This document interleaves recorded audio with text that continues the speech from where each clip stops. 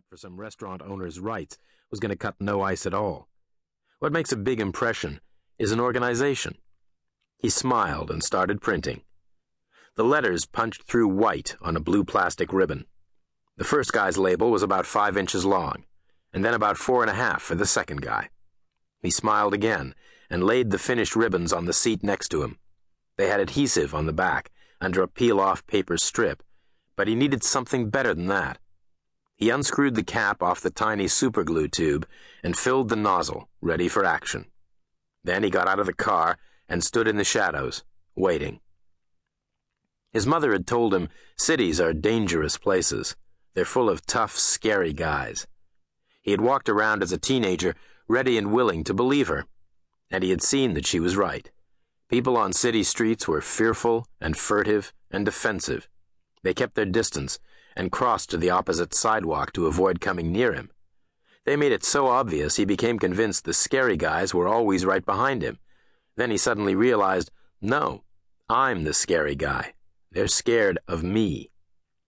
He had stopped growing at 15 when he was already 6'5" and 220 pounds. A giant. They're scared of me. It amused him, and he smiled, and people stayed even further away. From that point onward, he knew that for every city person he needed to be scared of, there were 999 others a lot more scared of him.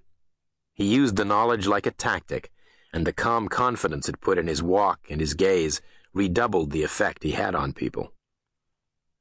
The two guys came back right on time in a black Mercedes sedan.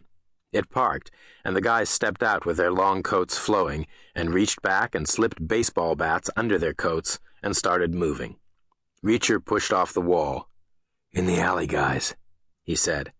They were young, some way short of 30. "Who the hell are you?" the right guy said. The first guy to speak is the dominant half of any partnership, and in a one-on-one situation you put the dominant one down first.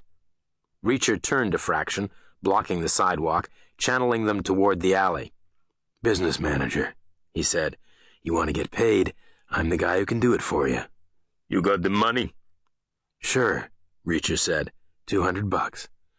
He walked into the alley, and the crunch of his steps echoed off the old brick. He stopped and turned. They stepped forward, shoulder to shoulder. Reacher stepped back like he wanted them to precede him, like a courtesy. They shuffled forward, came close.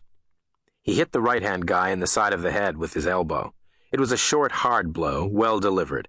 The guy let the bat go. It slid down inside his coat and hit the ground with a loud wooden clonk. Then Reacher hit him again. The guy went down like a trap door had opened up under his feet. The second guy got the bat clear of his coat and swung it ready. Reacher watched the arc and caught the bat in both hands, low down in front of his gut. Reacher jacked the handle up and hurled the guy off balance, kicked out at his ankles, and tore the bat free and jabbed him with it. The guy went down on his knees and butted his head into the restaurant wall. Reacher kicked him over on his back and squatted down and jammed the bat across his throat. He used his left hand to go into each pocket in turn. He came out with an automatic handgun, a thick wallet, and a mobile phone. "Who are you from?" he asked. "Mr. Petrosian," the guy gasped. The name meant nothing to Reacher. He smiled incredulously. "Petrosian," he said. "You have got to be kidding. What is he, crazy? We've got a message for Petrosian." "What's the message?" the second guy gasped. Reacher smiled again. "You are," he said. He went into his pocket for the labels and the glue. "Now lie real still." The guy lay real still. Reacher tore the backing strip off the label and eased a thick worm of glue onto the plastic and pressed the label hard on the guy's forehead.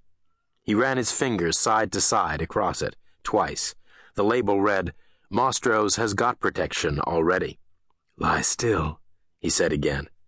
He took the bat with him and turned the other guy face upward with a hand in his hair, used plenty of glue, and smoothed the other label into place on his brow.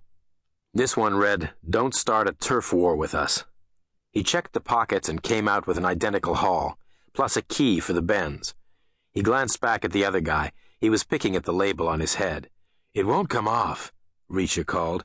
"Go give our best regards to Mr. Petrosian, and then go to the hospital."